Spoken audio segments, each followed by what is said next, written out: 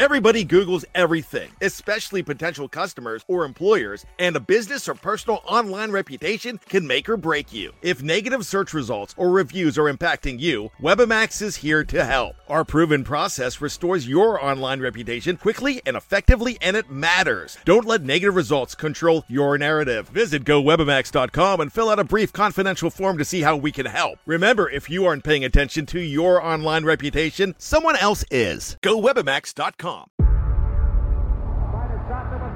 Before history is written, it's played.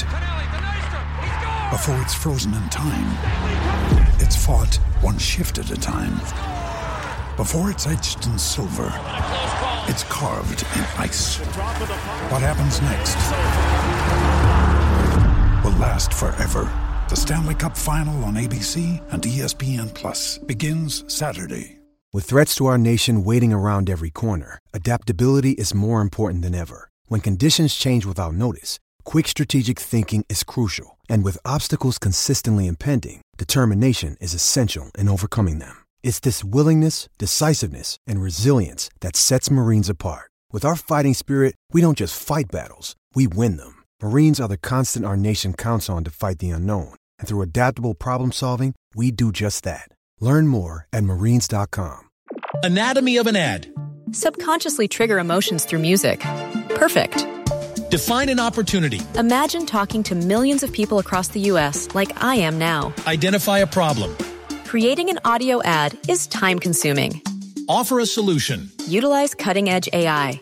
Imagine creating all that in under 30 seconds. Well, we did to create this ad. To learn more about AI in the audio industry, download the white paper from audiostack.ai.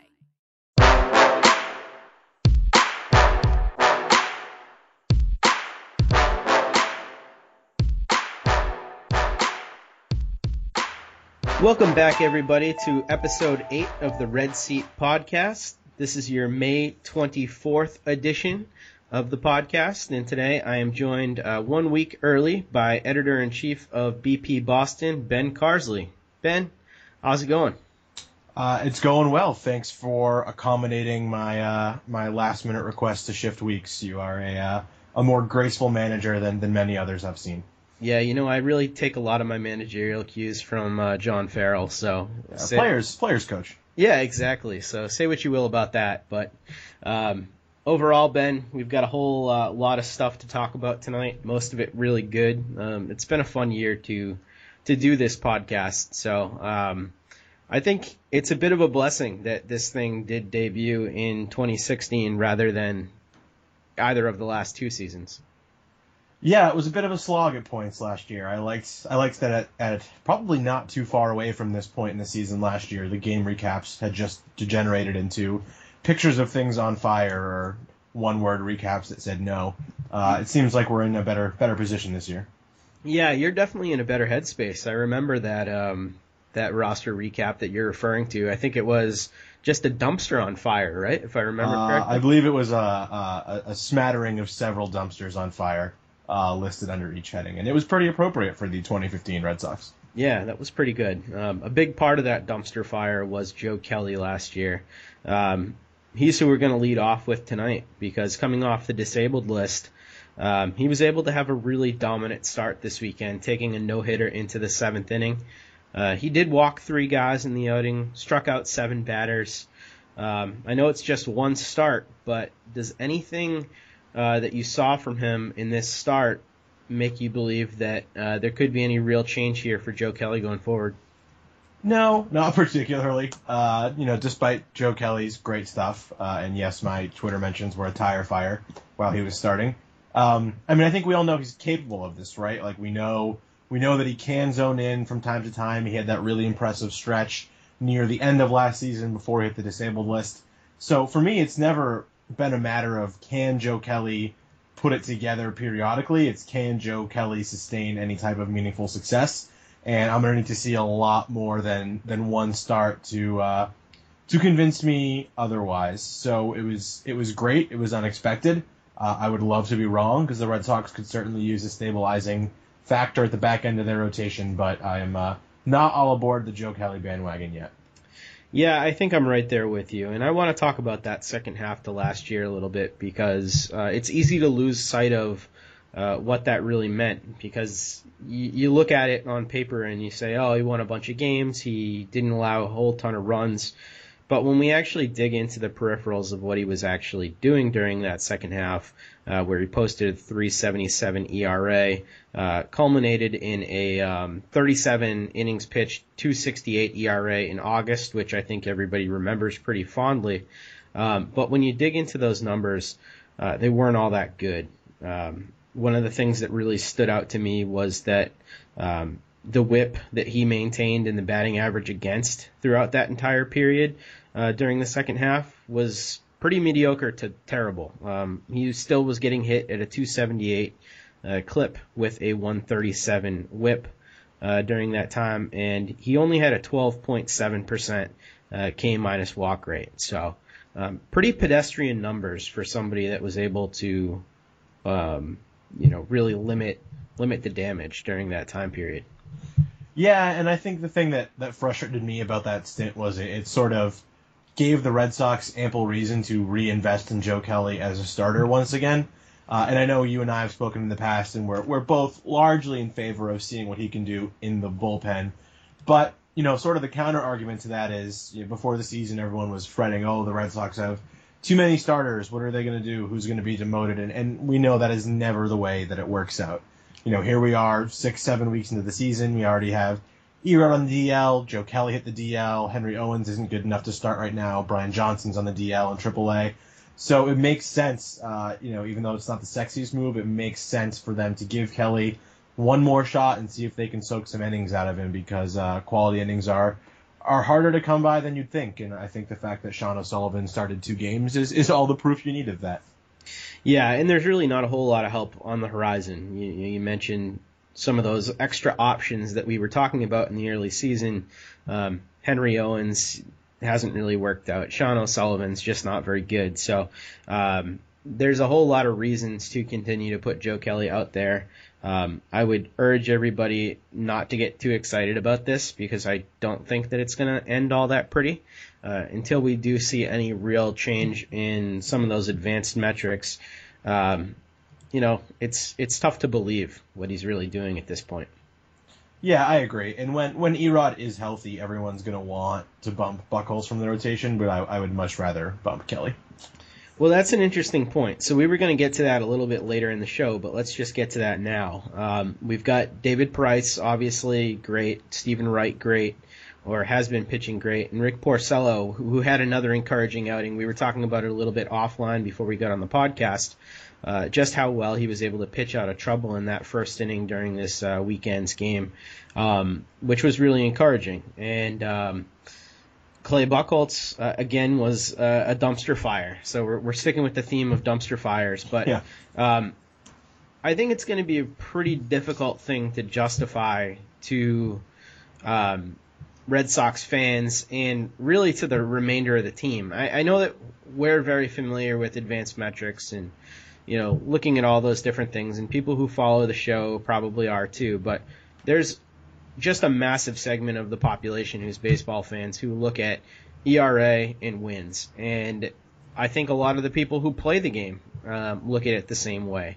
So it's going to be very difficult for John Farrell to, when Eduardo does come back, tell Kelly that he's going to get the boot, considering what his last, half a year's worth of starts look like versus what Clay Buchholz's last half a year starts look like. And I think that the team might have a little bit of trouble with that concept too. So I'm curious to see or hear from you why exactly you think that Joe Kelly would deserve to get the boot over Clay Buchholz. Well, it's an interesting point you bring up that if you only want to look at their past, last half seasons, Joe Kelly is perhaps more deserving. But if we narrow or broaden that lens a little bit, certainly Clay Buchholz has the more impressive and established track record of success.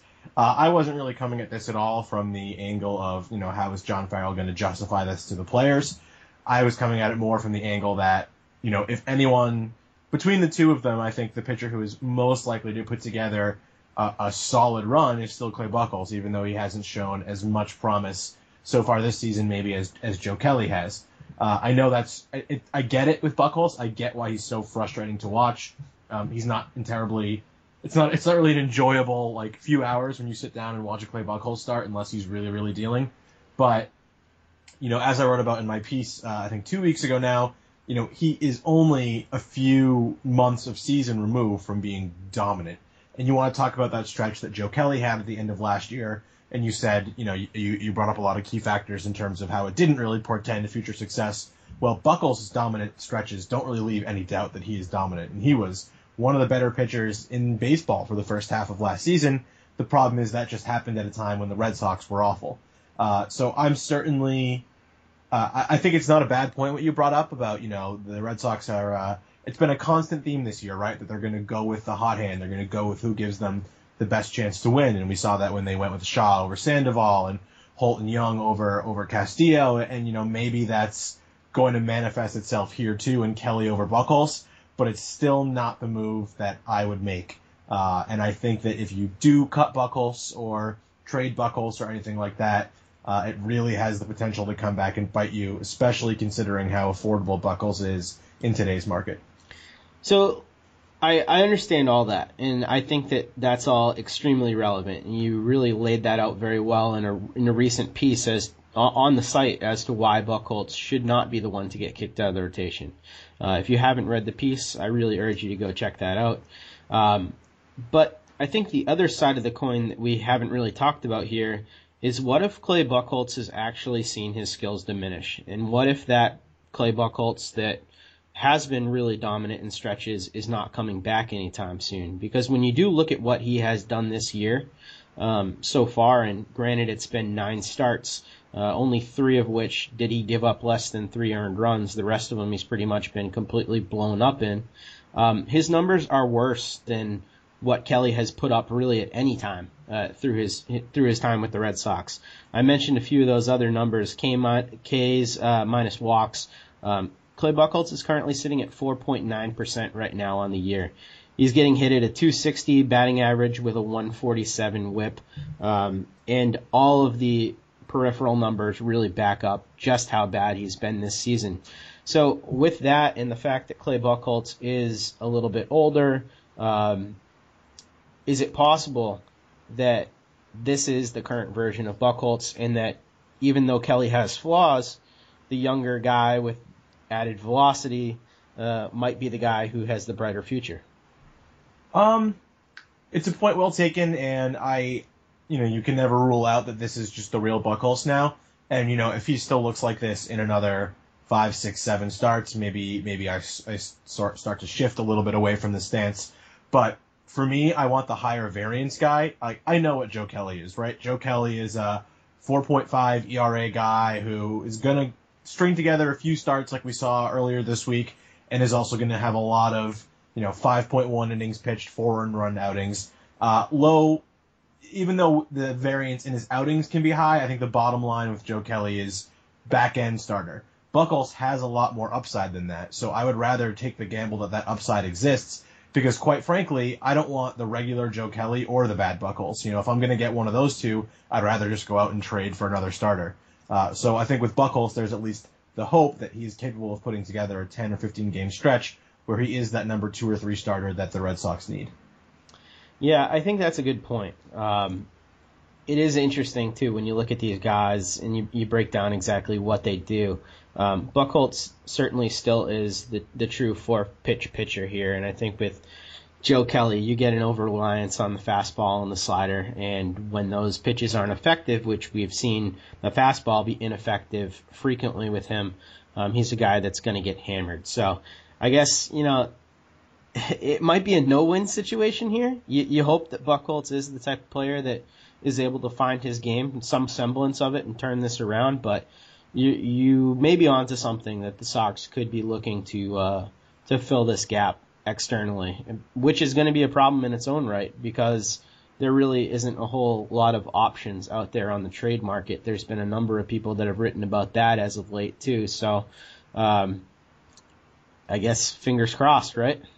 Yeah, and my last note on Buchholz is, we tend to talk about things in very drastic terms, like, they're going to cut him, they're going to DFA him, they're going to trade him. I mean, the most likely outcome is what? Like a phantom DL stint is probably what they would do before anything else. Like, oh, his arm is tired or his legs are tired, and you give him 3 or 4 starts in Pawtucket to try to right the ship. So no matter what happens, I really don't think we're looking at anything so dramatic as a DFA at this point.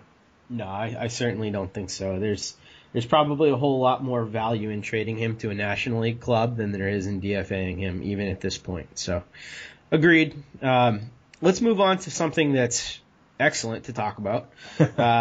Just one of my favorite storylines of this year, and surprisingly so. I guess we didn't believe enough our first few conversations that we had on this show, but Jackie Bradley Jr. is now your major league leader in hitting streak right now at 27 games. I said that very ineloquently, but he currently has a 27-game hitting streak, moved up to 6th in the lineup. He's challenging now Dom DiMaggio, who has the Red Sox record of 34 consecutive games with a hit.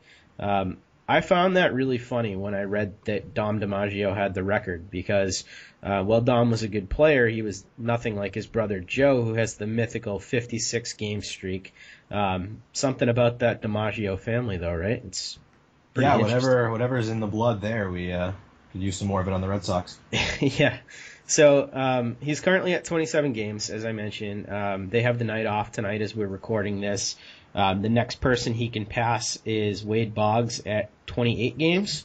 But, I mean, the way that Jackie Bradley's been swinging the bat is just completely ridiculous. And I want to get your take on this because I know that you've been a big Bradley supporter in the past. And want to know if you think this change is real or more real than what we saw from him in a 6-week stretch last year.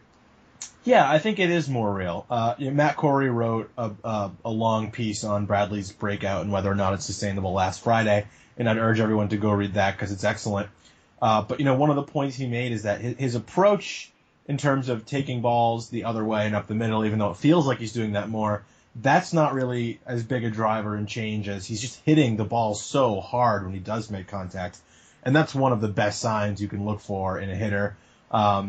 And you can just tell. I mean, he looks like a different guy at the plate. His mechanics are perfect right now. He's locked in. He's not just sitting on fastballs. He's setting pitchers up and waiting for breaking balls. He's hitting hanging pitches. And it's just been really, really exciting to watch. And, after last year, I sort of wondered if Bradley was going to turn into Mike Cameron, like a low average guy, but with more power than we thought, someone who might hit 240 or 250, but with 20 bombs and Gold Glove defense, and then you wouldn't care and you'd say that's great. But I mean, I think the hit tool is better than I thought it was, and it's just been it's been really, really fun to watch. And I don't think he's a 342, 413, 618 hitter, which is what he is right now.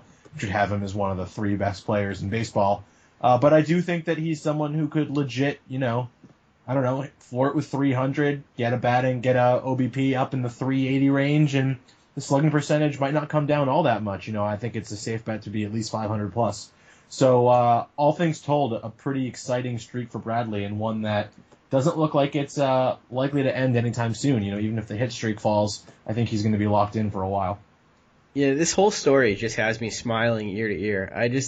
I never expected this from Jackie. I mean, I thought that he was a great defensive player, loved the arm, loved watching him, thought the bat would be okay, and I thought, best case scenario for this guy, he'd be like a 300 hitter who draws a lot of walks, gets on base a lot, but doesn't really have a whole lot of power. And he has a 39.5% hard contact rate right now, which is ridiculous.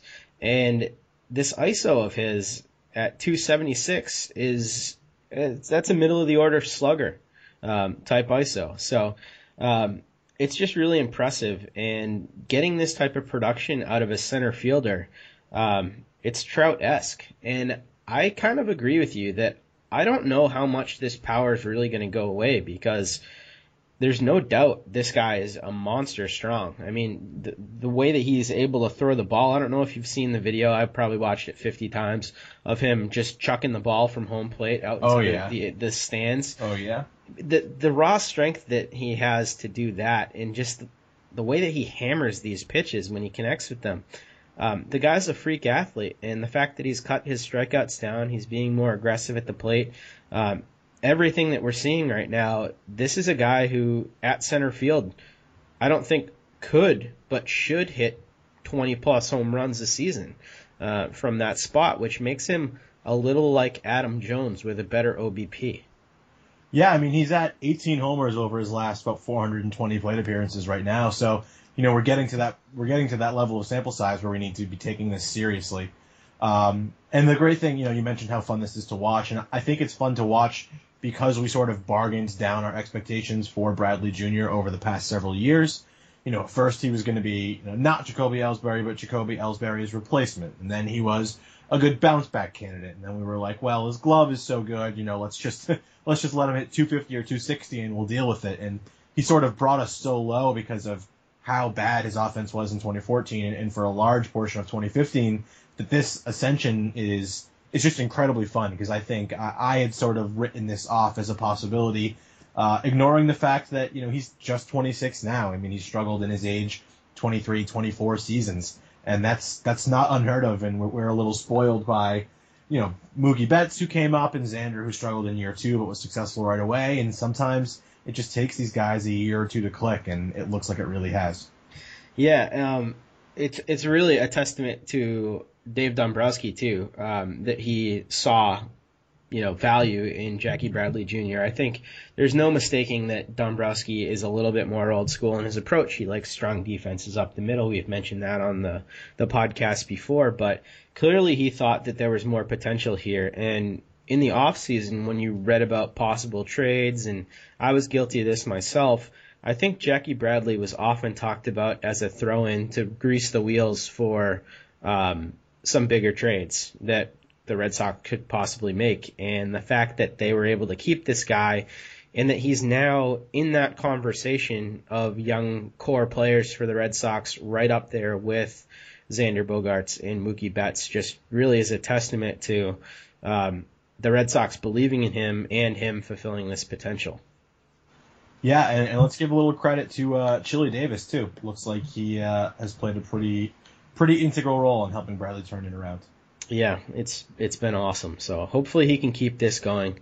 While all the attention has been on Jackie Bradley Jr.'s streak, your boy, my boy, Team Xander, Xander Bogaerts has been really impressive himself. He's got currently a 16-game hit streak on his own, third in the major leagues behind Eric Hosmer and his teammate Jackie Bradley Jr. Over the last 15 games, Xander Bogaerts has been slashing .403, .434 with a .597 slugging percentage. I believe that Xander Bogaerts is a legitimate MVP candidate so far this season. I also believe he's the best player on the Red Sox. I want to know what your thoughts are out of that whole thing, because there's really 4 guys on this team right now who you could probably say are in conversation for the best player on the Boston Red Sox. Yeah, I mean, dating back to last year when I wrote the first, would you rather have Xander Bogaerts or Mookie Betts post, I came out strong in the pro Xander camp, and that was even after his, miserable 2014, and Betts was clearly on the rise. And, I think it's the sort of thing where maybe there's no wrong answer, but I've never been terribly tempted to switch away from Betts to Bogaerts. This is just always the guy I thought we'd see, only he's a better defender than I thought we'd see. And I think you're right. I think he is, all things considered, the best player on the Red Sox. And if we were going to do a trade valuation piece for the Red Sox, he would be number 1 in my book, with Betts trailing him slightly. Bradley's been a little better as of late. Obviously, Ortiz is the better pure hitter. Maybe you can argue that Betts has more upside, although now that we see what Xander can do defensively, I'm not even sure that's true anymore. But for me, I'm with you. You're never going to get me to walk you down from the Xander comp. I think he's pretty special. So I asked Matt Corey this last week, but where would you rank him in the American League, or really in all of baseball? Because I think the AL is pretty ridiculously rich in its young shortstops right now. But where would you rank him in the whole game in terms of shortstops? And what about that MVP conversation? it's early for the MVP conversation. As good as he's been, he's also going to have the age-old problem of, Ortiz at this point would get MVP votes. Bradley would get some MVP votes. So he might be, the Red Sox are more death by depth than they are in any one or two superstar players. So I think that might be a little premature. In terms of players I would take over him, push comes to shove, I might still consider Carlos Correa in terms of shortstops over Xander Bogaerts. I think you could also make a case for Manny Machado, but I think he's in that tier. I don't think they're in a separate tier over Bogaerts. Maybe Machado a little bit, but he's right there, man. And there is more talent. Francisco Lindor is excellent. He deserves a shout out. Addison Russell in the NL is very good. I'm sure I'm blanking on other good young shortstops right now. Yeah, but, I hope you're not including Trevor Story on purpose, right? Yeah, no faith in Trevor Story. Yeah. I think Corey Seager is going to be very good. I mean, it's a great time to be a baseball fan with all of these young shortstops. But I think Correa, Machado, and Bogaerts are your top three amongst all the talent. So I did actually say the same thing in terms of Correa. He's the only one that I would consider putting above him, but it was painful to say that. And when I was looking at the numbers, there were certainly things that I did prefer about Correa. I think he does have a little bit more power. He may be a little bit more explosive on the base paths. He does walk a little bit more at this point.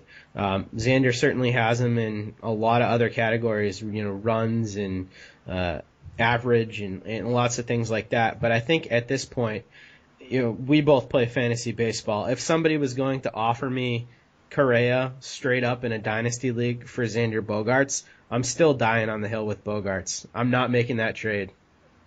When they're that even and you love one of them, what's the point? Yeah, exactly. I'd just rather see what he can become. He just is an incredibly special player. So poised too already. That's been a real joy to watch. Yep. So while I would consider Correa, obviously, and I was just talking about that at length, the one guy who I didn't consider at that position over Bogaerts was Machado, because I still consider him a third baseman, and I think that the Baltimore Orioles probably still do. They still have J.J. Hardy signed to that contract, but it's going to be kind of difficult to continue to play him at third when I think he's your best shortstop and he can hit like he can hit. So I'm wondering whether or not you still consider Machado a shortstop or I should say third baseman, or do you consider him now a shortstop, and do you think he ends up playing there more often than not?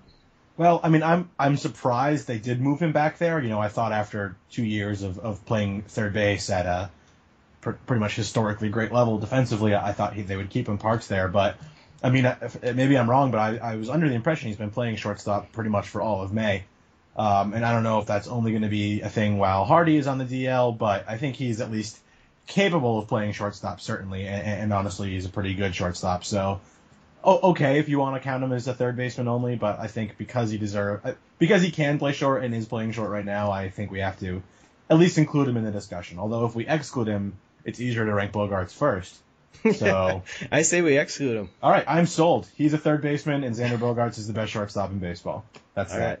Yep, you heard it from two Team Xander guys. Ben's been driving this bus a long time, and I don't think he's going to stop anytime soon. So two totally unbiased sources. Yeah. Oh, completely. Yeah.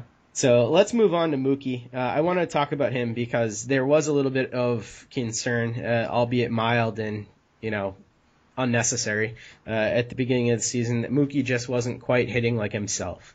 He has been heating up very much so lately, and he's currently slashed .414, .469, .931 over the last week with that 2 home run performance on Saturday. His season line is up to .279 with 9 home runs and 8 stolen bases on the year. Pretty incredible from Mookie. I think we both kind of thought he would get up to that 300 batting average, 290, 300. But the power is here and the stolen bases are here. I mean, everything's working for him right now. What can we say about him? He's really good. I'd like to see his walk rate jumped back up. He's striking out more and walking a little less. Obviously, that's nitpicking when you have someone who is as successful as he is right now. But not sure how much longer he should be batting leadoff if he's going to have an OBP in the 320 range, although I do think it'll end up much higher than that as the season progresses. But no, he's great. Another player who sort of has ended up with a different offensive profile than I thought he would. It's almost like he and Xander sort of swapped the offensive profiles people expected them to have in the minors. But it's been a ton of fun to watch, and the power is very impressive. You know, that bat speed is you cannot teach that, and you can't teach the hand-eye coordination. And given how young he is, I think that's going to be a weapon of his for quite a while. So this sort of three-headed dragon the Red Sox have developed, homegrown talent, is can't really complain. It's pretty damn fun to watch them every day. Yeah, I mean, a big concern of mine when Mookie did move to right field out of center field was just how the bat was going to play in right field. I thought he would be good, but I thought he would be a little bit of a unconventional type bat in right, a little bit more like an Adam Eaton type. But I have heard from a lot of folks that think that he actually has 30 home run pop. Curious to hear what you think about that. He had a couple of those home runs that I mentioned. He's very good at the Fenway home run, sort of just eking it over the top of the monster, really utilizing that. But do you think that this guy has true 25 to 30 home run power, being as small as he is? Yeah, I think the 20 to 25 range. I mean, if you told me he hit 30, once or twice in his career during his absolute peak years, I don't think that's crazy. I think expecting him to be a 30 homer bat regularly might be stretching it, although right now he's on pace for just under 30. But I think you're routinely going to see Mookie challenge for and slightly surpass 20 homers. I think the pop is real. So predict it now for the end of the season line for Mookie Betts. What do you have him for average home runs and stolen bases on the year? 288 average, 22 homers, and 27 steals. Okay, so that wouldn't be too bad, right? A little bit heavier on the stolen bases than the power. No, I would love that line from him, and I think that would be a nice line for your leadoff hitter on your World Series champion Boston Red Sox. So. I agree. So let's move on to a few things that haven't been going quite as well. We just talked about the three core guys that have been incredible this year, but a few guys that are either having some difficulties or slowing down a little bit. And the first one I want to talk about is Travis Shaw. Shaw has been really a great player this season for the Red Sox, solid at third base, been hitting really well, hitting for power. But over the past week, he's been batting right around 200. I'm wondering if you're concerned about the recent injury that he sustained. It looks like it's going to be pretty minor. And if the playing every day is starting to catch up with him, and whether that's going to be a concern going forward, because he's really never been an everyday third baseman in the big leagues. No, I'm not super concerned yet, especially about the injury. Basically until I have reason to be worried, that's out of everyone's control. So I'll just let the chips fall where they may there. Is he being a little exposed right now? Maybe, but his season batting line is still 305, 374, 530. So it's tough to be too upset with what he's doing. Quite frankly, he could be substantially worse than this and still be a fine, stopgap option at third base for this year, maybe even for next year. I think it's great that he's moved down in the order. I do think of him as more of a, number 7-ish hitter than a true middle of the order guy. But he's still walking. He has 6 homers already. He's playing a more than capable third base. So I'm really not worried about Shaw at all. I'm still really pleased with the Red Sox have found here. As far as where Shaw's been hitting in the order, he's been hitting 6th for most of the season. They did recently just switch Jackie Bradley there. Would you like to see him continue to hit 6th, or do you think that Jackie, with what he's done so far this season, does deserve to move up to that 6th spot and stay there for a while? Yeah, I mean, Bradley clearly deserves to be batting higher than he's batting right now. I think Bradley is a better hitter than Shaw. I think he's shown that this year, so I wouldn't mind having him slot, 1 or 2 pieces ahead. Obviously, it's a little tough because they're both left-handed, and that makes it easy for a manager to stack lefties late in the game. But it's interesting with the Red Sox. There are I think Ben Buchanan for Over the Monster posed the question on Twitter the other day, like, what is your ideal Red Sox lineup? And I started to put one together in a response, and I really got stuck because at certain points I want to move Pedroia down, but Pedroia is hitting really well, and you might want to move Hanley down, but Hanley's sort of the big right-handed bat that could stabilize everything in the middle of the order. So it's a good problem to have that the Red Sox have 6, maybe 7 really good hitters who all deserve to be batting in the first 4 or 5 spots in a lineup. So I don't get too hung up on lineup configurations unless something is truly way out of whack. So wherever they want to be, wherever Farrell wants to stack them, that's the least of my John Farrell concerns. Yeah, I totally agree. I mean, when you look 1 through 7, there's nothing that you can really do to make these guys not perform. It's pretty amazing the production that we have there, and the lefty-righty balance on this team has been incredible too, with Shaw, Bradley, and David Ortiz just hammering the ball from the left side. So that's been really nice as well.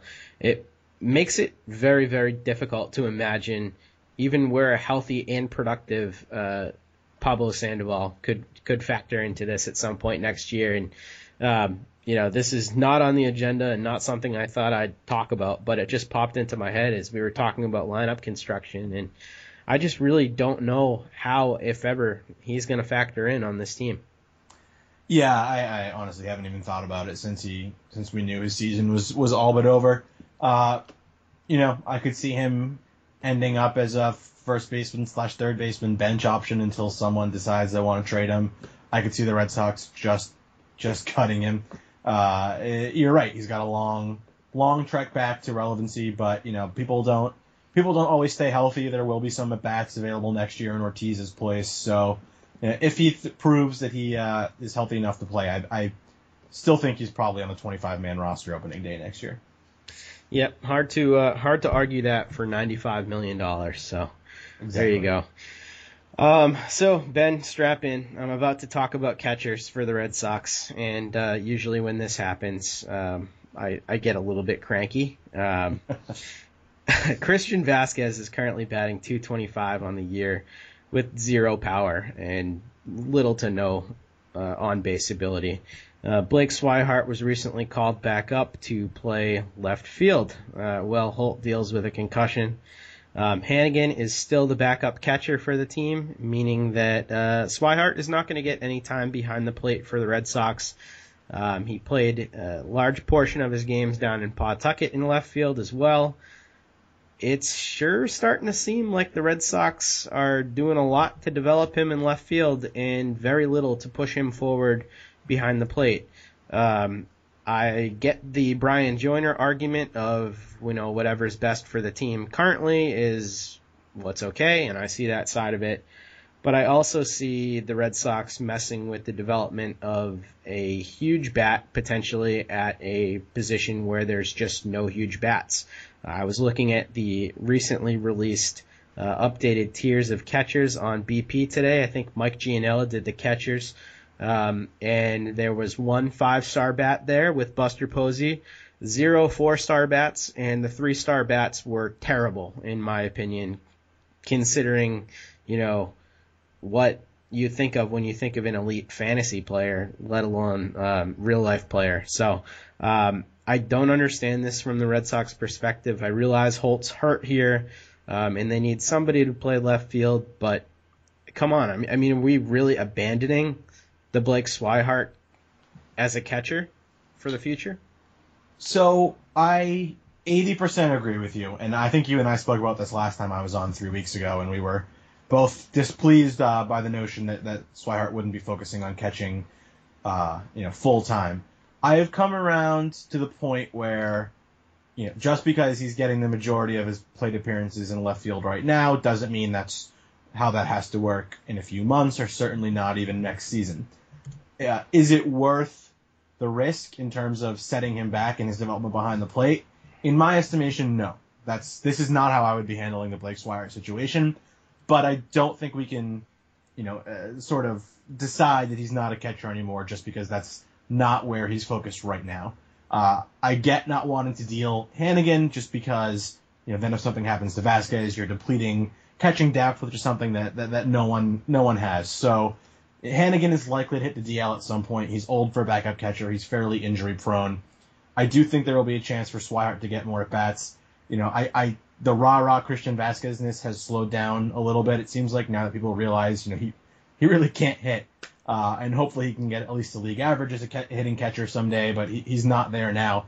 And I'm hoping that people will start to see how this equation can be balanced. I have long maintained that there is an easy path for both Vasquez and Swihart to play plenty. For Vasquez to catch 80 or 90 games a year, and for Swihart to catch the rest, and then also get some starts in left field or DH next year, or maybe even first base down the line. As good as Christian Vasquez is defensively, I don't really think he's someone who needs to be catching 130 games a season. And as good as Blake Swihart is with the bat, he's not Buster Posey. He's not so special that everyone in his way needs to be shunted out of town. So it's not a conventional configuration, but I do think there's still room for both of these players to coexist in the long term.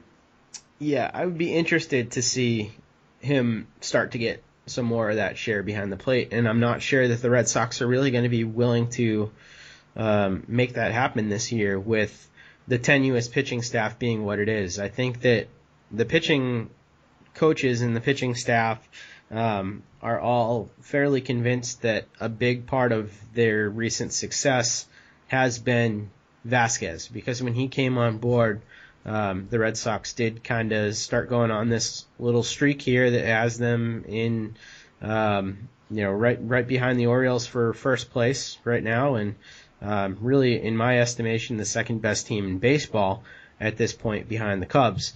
So as long as the Red Sox have Hannigan, it seems like there's not really going to be a path for him to catch, and that balance that you've talked about is probably not going to be achieved. And I wonder, what's going to be the effect of him long term of potentially missing an entire year of getting significant reps at the catcher position.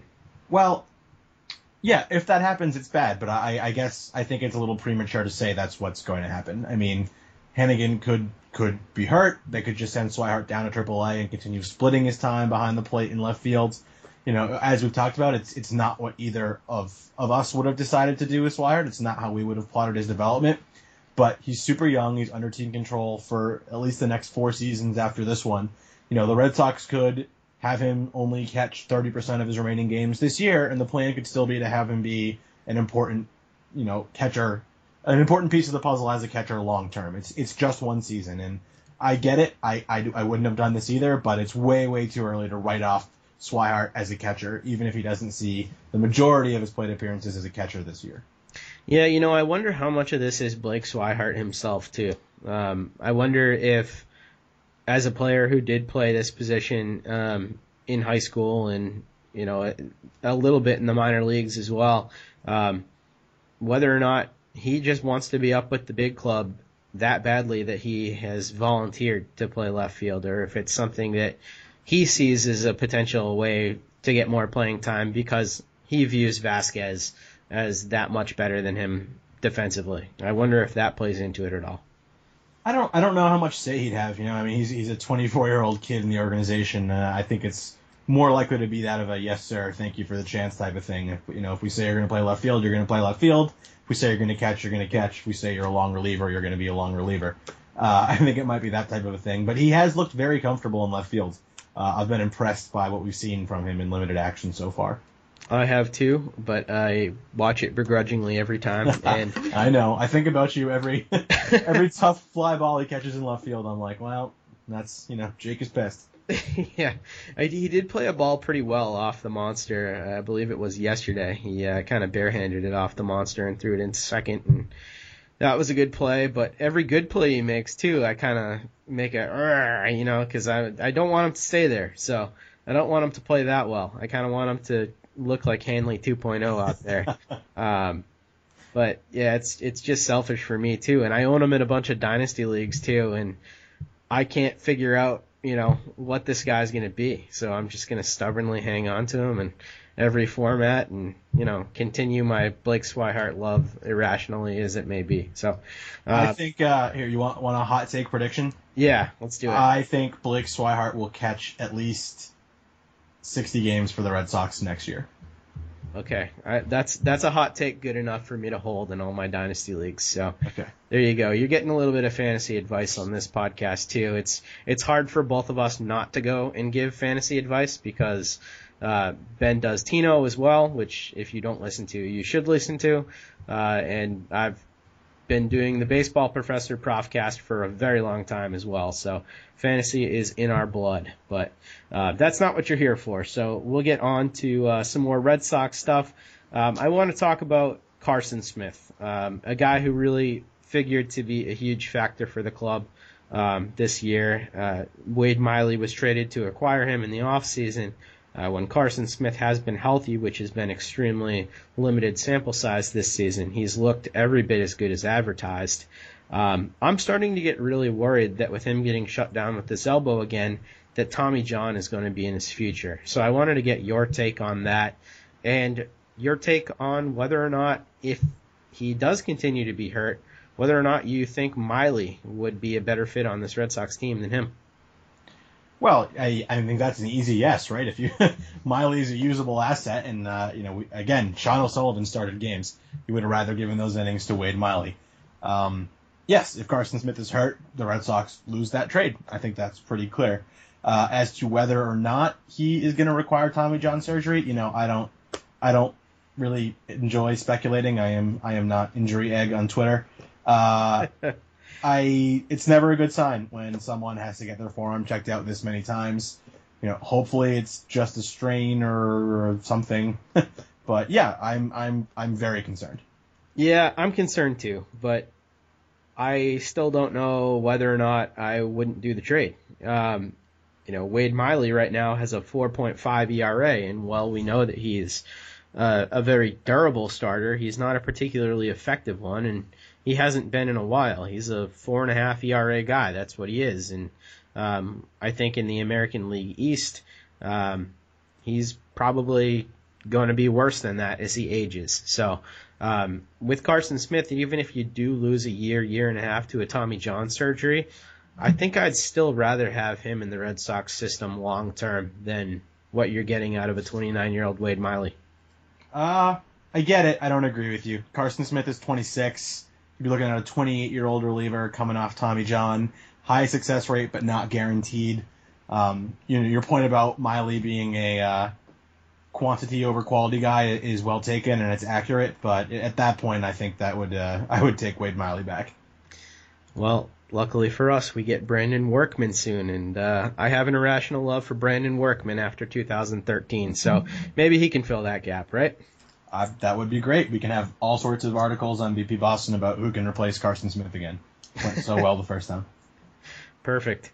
All right, so I want to move on to what the Red Sox have for an upcoming schedule this week, but I'd be remiss if I didn't talk about one thing that's really exciting happening this week in Red Sox Nation.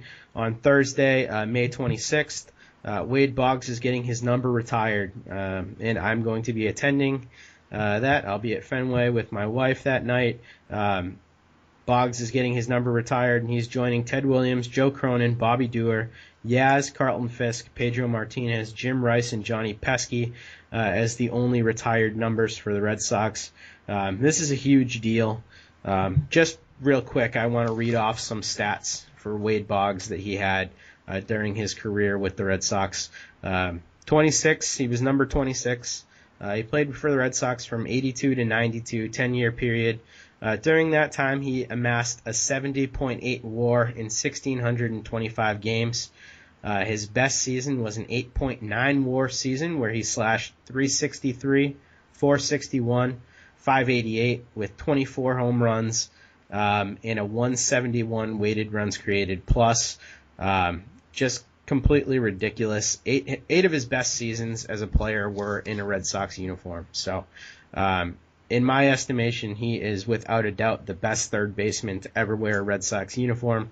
I know that seeing him win a World Series with the Yankees certainly diminishes what Wade Boggs was for a lot of Red Sox fans who watched him for a long period of time, especially since he hopped on a horse after that World Series victory, and that was very similar to what he and Clemens did here with the Red Sox in 1986. So that rubbed some people the wrong way, but he's still a Red Sox, and he was for almost all of the meaningful baseball that he played. So he's one of my favorites, a complete legend, and very, very, very excited to see him get his number retired. So, Ben, does Boggs mean anything to you?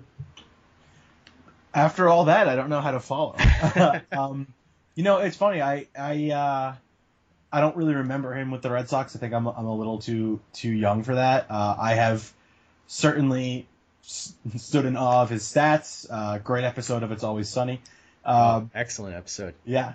So I don't know. He's not one of those iconic guys for me, but I think because of that, it lets me be shocked by a lot of the stats that you just read off. Even though I know them to be true, hearing them out loud just paints a picture of what a hitter he was, and it makes me wish that I had been around to get a little bit of a better grasp for his ability at the plate.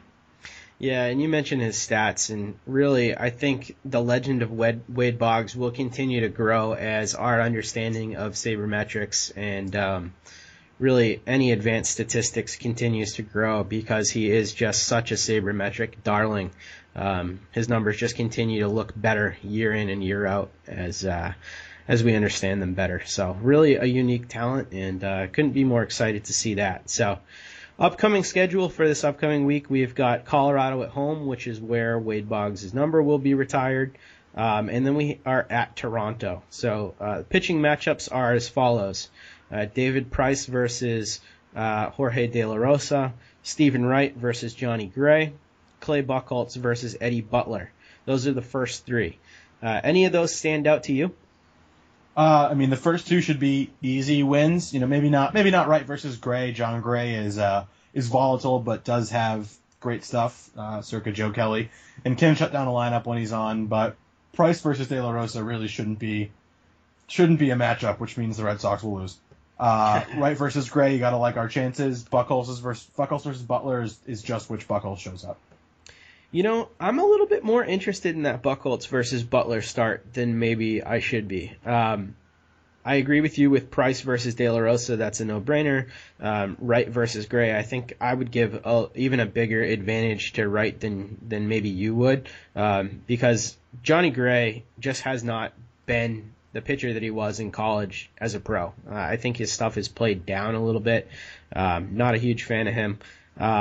But Eddie Butler has been pitching much better this season than he has in any seasons past at the big league level. So I'm interested to see how he fares against this Red Sox lineup. And I don't know, maybe just a little bit of curiosity from his prospect days, but really interesting player there, and somebody who Buchholz could get a win against as well. So. Yeah, and it's an important start for Buchholz because Eduardo Rodriguez is nearing that return, and if he goes out there and throws 7 innings of 2-run ball, or if he goes out there and throws 3 innings of 7-run ball, that might go a long way toward deciding his immediate future. Yeah, and it is worth noting that both those guys that we mentioned, Gray and Butler, were both former BP Top 101 prospects for, I believe, multiple years. So. Pretty solid pedigree there, and they're not at home, so they should be better. Joe Kelly versus J.A. Happ against Toronto. Porcello versus Marcus Stroman, which is going to be an awesome start. And Price versus Dickey. Where do the advantages lie in those starts, do you think? I think clearly Price versus Dickey. Stroman versus Porcello. Slight edge to Stroman. And Kelly versus Happ is probably a slight edge to Happ. Yeah, I would agree with that. Happ has been a bit of a pleasant surprise this year. I wasn't so sure that he would be able to carry over some of the success that he was able to have in Pittsburgh because, no Ray Searage to whisper sweet nothings into his ear and make him pitch better. But he's been pretty good this season, and the Stroman versus Porcello is going to be a must-watch game. So I'm looking forward to all of those. Overall, if you had to predict a win total out of these next 6 games, what would you have it at, Ben? I'll go 4-2. I would also go 4-2. So me and Matt Corey had some wild predictions last week where we both went off the rails and predicted 6 straight wins because we were just feeling it. But alas, that did not happen. It's worth noting here, and we haven't talked about that on the show yet, but the Red Sox did fare pretty well against the Cleveland Indians, taking 2 out of 3. But against Kansas City at home, they did run into some troubles. I was a little surprised that the Red Sox weren't able to get to Yordano Ventura a little bit more in that first game where they lost by, I believe, 8-4. It was a little bit of a blowout on that side. But I was surprised they weren't able to get to him. But they were right in that second game. They only lost by a run, and then they took the last game of that series. But overall, I didn't feel like the Red Sox were overmatched by the Royals. Did you? I didn't think they were overmatched, but I did think it gave a pretty clear vision as to what they want to aspire to in terms of playing really aggressive and crisp ball. And they have been pretty aggressive this year, and they're a good defensive team. But, you know, the Royals they're in their prime as a unit. It was really impressive to watch them. And, you forget what makes them good when you don't watch them for a few weeks at a time. And even though, they don't really match up on the mound all the time and their lineup doesn't scare you, they do everything right. And the one game they didn't do everything right is the game they lost. Right. So certainly not overmatched, but also a reminder of how far there is to go. Yeah, absolutely. They're certainly a very impressive team. I am curious, though. Did you think that them not getting to Yordano Ventura was more about what Ventura was doing, or do you think that the lineup just was facing a little bit of fatigue? Because, Yordano not being a left-hander and being a righty that can sometimes struggle with command made me think that he was a guy that the Red Sox could get to, much in the kind of the vein of Danny Salazar, how they were able to get to him.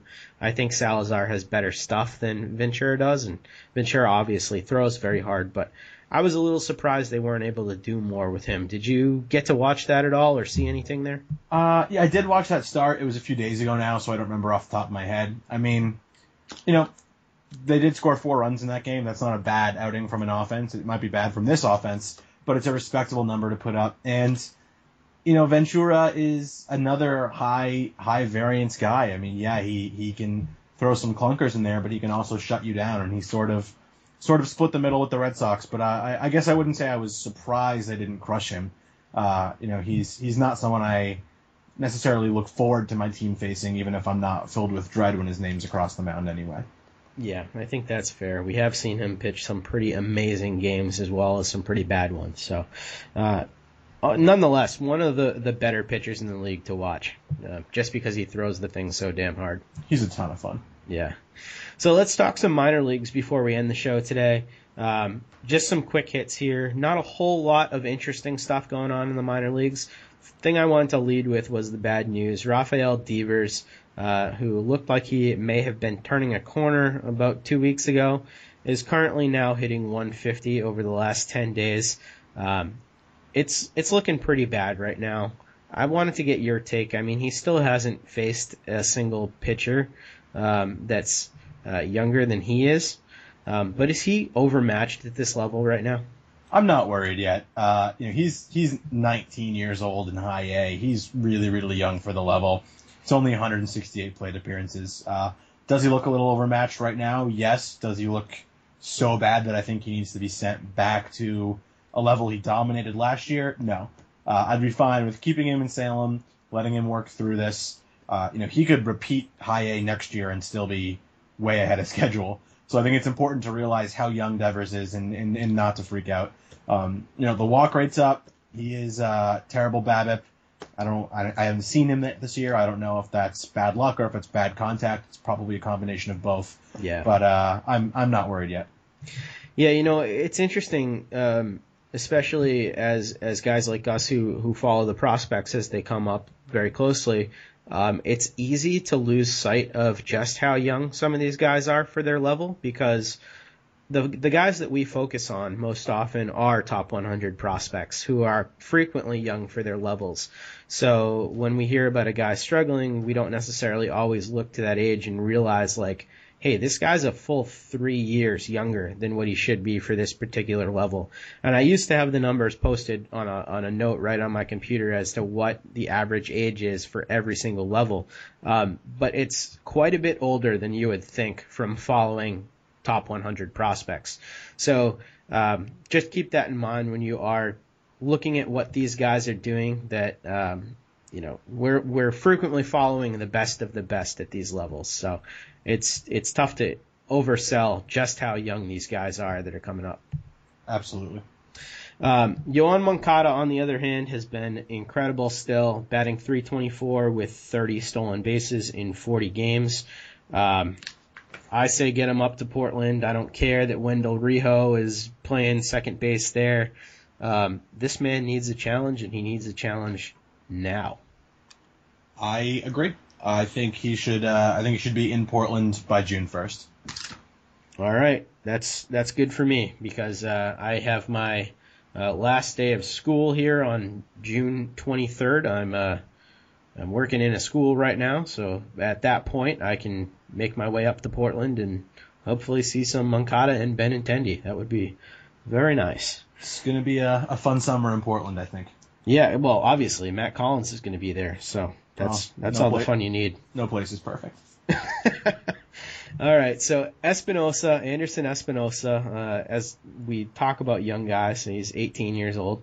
He had another rough outing recently, and I just wanted to mention that, as good as we've seen this guy be, the learning curve is steep at A-ball. And granted, it's not high A, but A-ball for an 18-year-old is a big challenge, and just out there, I don't think anybody should get too discouraged by anything that they're seeing from him. I'm basically giving him a free pass. Like, this year is a blank canvas for Espinosa.